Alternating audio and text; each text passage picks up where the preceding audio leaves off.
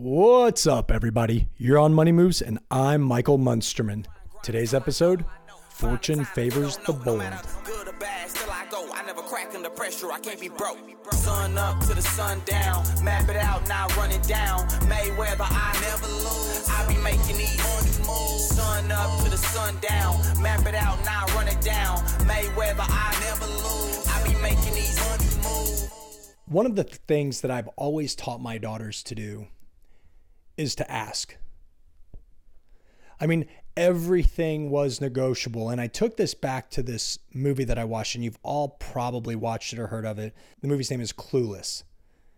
Anyway, in this movie, this blonde girl, her name's Cher, her dad is a big successful attorney, and she said, "Dad, I got this grade." And he's like, "Did you try to negotiate it?" And she goes, "Well, yeah, of course." He goes, "Try harder, because the only reason you're going to settle for that grade is if you don't want it bad enough, you won't ask." And in my mind, I watched that and I thought, oh, that's really cute. I could have never negotiated my grades. And then I started to realize that the world actually does work that way. And as I progressed in business and I progressed in my own personal development and growth, I started speaking that over my daughters. I started to say to them, look, my youngest daughter, from as long as she can remember, I instilled in her, you don't actually want something unless you ask for it 3 times. This isn't an original Michael Munsterman concept. I had read a book while I was still in high school. Actually, it was called The 1 Minute Millionaire. And in this book, there was a lady that was down and out, and she was a server at this great big banquet for the mega rich.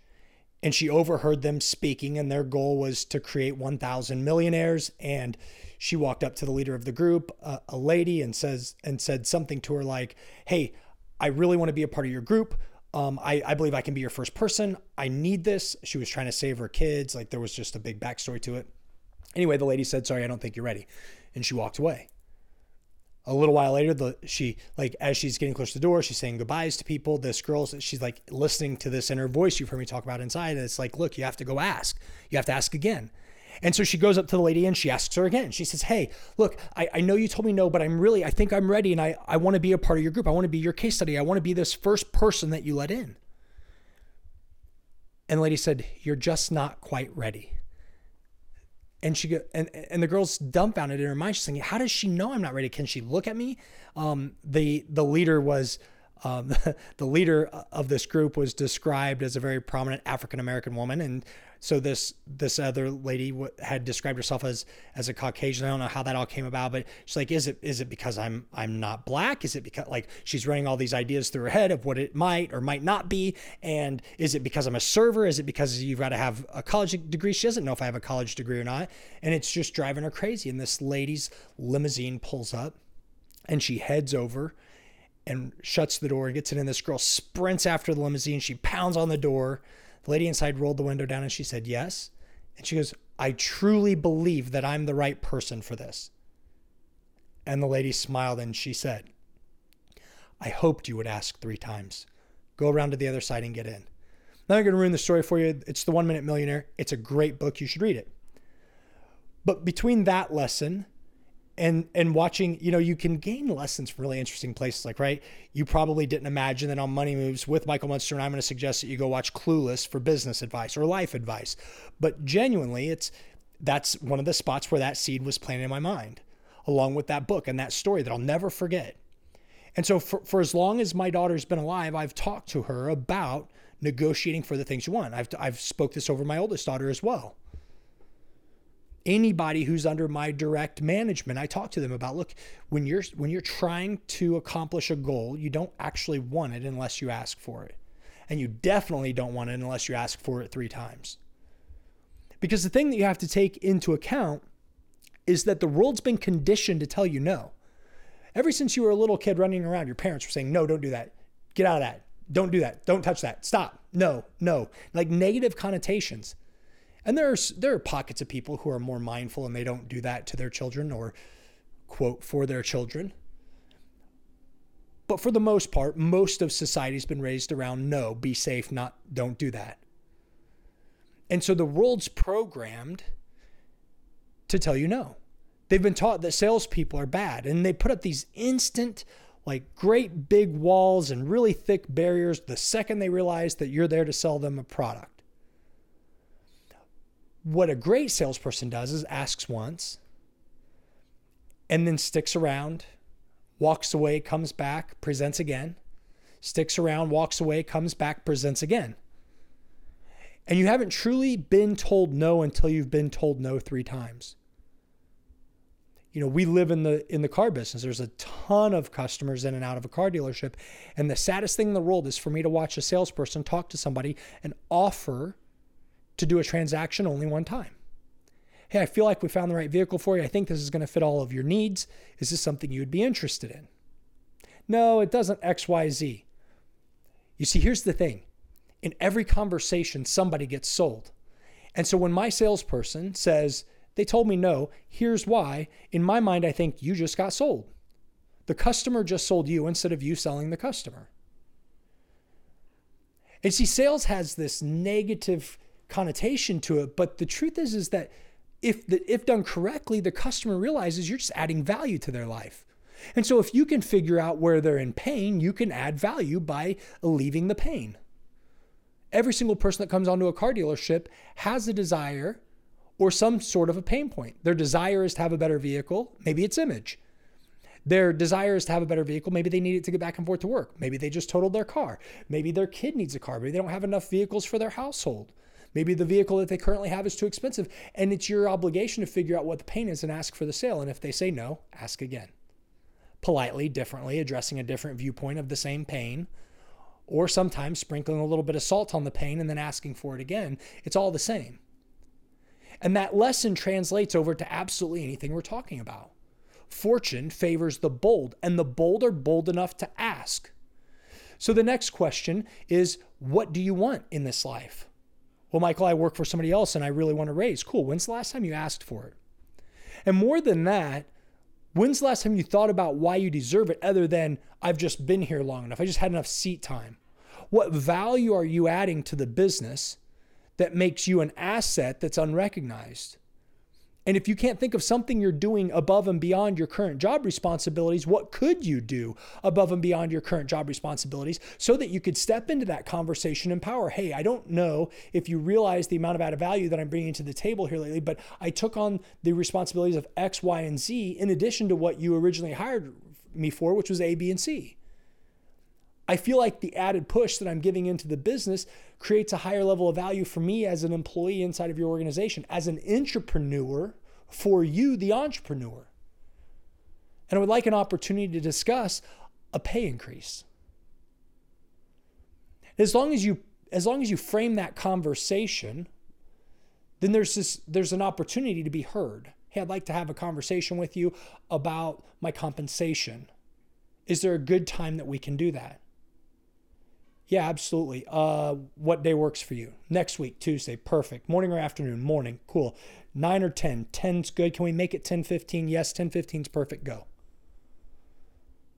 At 10 o'clock, you're sitting outside the door waiting for your meeting. Unless it's your boss and he's like a clock watch time every second counts. Then show up right at 10:15. Don't be late. And go in and say something along the lines of this. Hey, it's super important to me that I have an opportunity to express to you a different viewpoint that you might or might not have already noticed, but it's something that I feel is important. I'd like to share that with you and then have a conversation about my compensation. Is that okay? Or do you have time for that? Is now still a good time? Like, pick your ending, plot it out, say in front of the mirror 3 or 4 times, and then approach. And you see, here's the cool thing about framing a conversation. When you're being bold and when you're asking for something, this could be with your children, this could be in a relationship, this could be with a new contact, this could be with absolutely anybody. When you frame the conversation, when you say, hey, I'd like to have a conversation with you, and here are the terms of the conversation. I'd like to be heard. I'd like to not be interrupted. This is super important to me. I really need you to hear me out. Like, depending on the level of hostility in the conversation, this is a great tool that you can use to ask. Because here's what happens. When you say, is now still a good time? And the other person says, yeah, you know what? I can talk to you right now. They just verbally agreed to the rules of your conversation. You said in this a minute ago, hey, I've got something I'd really like you to hear me out. I'm looking at this from a different perspective. I'd really like to see if maybe you already are, but I just want to make sure that you're seeing everything that I feel like I'm seeing with boots on the ground. Is now a good time? Yeah, now's a good time. Okay, perfect. They just agreed to allow you to speak from that point of view. And if they start to interrupt, or if it takes an ugly turn at any point in the conversation, you can say, hey, remember in the beginning of this conversation, whenever I said to you, I wanted to have a conversation with you, and this is what I need that to look like. You just agreed to it. And then you ask. And so what started this conversation for me, and this is what's so crazy about the way that we're delivered lessons in this world. What started this conversation was about 3 weeks ago, I was in California for a conference. And a really great conference, really great people, a good message. Like everything about it is super, super powerful. And I absolutely love the guys and love what it's about and love it. It's called Wake Up Warrior. It's Garrett White is a brilliant dude. And he just genuinely has a heart for helping married businessmen. So a bunch of us come together, iron sharpens iron sort of a deal. And it's just very, very good. It's like Tony Robbins meets Fight Club. Anyway, while I'm out there, we were at lunch. We were in a lunch session. And so there was a Starbucks close to the hotel, and I was walking to the Starbucks. I rarely talk about what I'm getting ready to talk about. I just do what I'm supposed to do according to my own mind. So I have to share this with you to get to the story. I walk into Starbucks, and on the edge of the Starbucks, there's a homeless man reading a Bible. And I thought, I wonder if he's eaten today. He did have a cup of coffee. And I thought, well, nice. Somebody bought him a cup of coffee. Maybe he bought a cup of coffee. I don't really care. And just as I was starting to walk by, I thought, he's probably hungry. And so I thought, okay, well, I walked up to him and I said, hey, have you eaten today? And instantly he smiled great big at me, missing the front 4 teeth. I mean, just a great big grin. He looks up at me and says, thank you so much for asking. No, I have not had a chance to eat today. I said, would you like me to buy you a sandwich? Because I didn't want to be presumptuous and just say, well, I'm going to go get him a sandwich. What if he doesn't like what I get him? What if he's allergic to it? Like, there are a lot of reasons to just ask. And didn't bat an eye, didn't break his smile. He said, can I have 2? Now, internally, I know a lot of people who would have said, you know what, buddy, I think we're good. Or would have said, no, I offered to buy you a sandwich. And he would have said, yes. I'm of the mentality, fortune favors the bold. And that was bold. And so in my mind, it clicked. Well, I guess I'm supposed to buy him 2. And so I said, you know what? Absolutely. What kind of sandwich do you want? And so he told me what he wanted, and I went and I got it for him. And a lady standing in front of me turned around and she said, the second he asked for 2, I would have said, you know what? I changed my mind. And the guy behind me goes on to tell me a story about something generous he did that he felt like he was taken advantage of. And I'm sitting here standing between these two thinking, I'm happy that the guy asked me for 2. I didn't follow up with, well, when's the last time you've eaten? I didn't follow up with, why? Do you have somebody else that you want to take a sandwich to? I didn't follow up. He didn't ask me for money. He asked me for a second sandwich. But he was bold enough to ask. And although some people have this skewed mentality of, if you ask, you're out of line, I believe it's quite the opposite. When you have a desired outcome that you want and you never ask for it, you just grow bitter to the idea that you didn't get it, that the other people involved in the situation couldn't magically read your mind. Your kids should just know you want them to put the laundry away. Your wife should just know that you expect a cup of coffee next to your sink when you get up in the morning. Whatever, that's not me.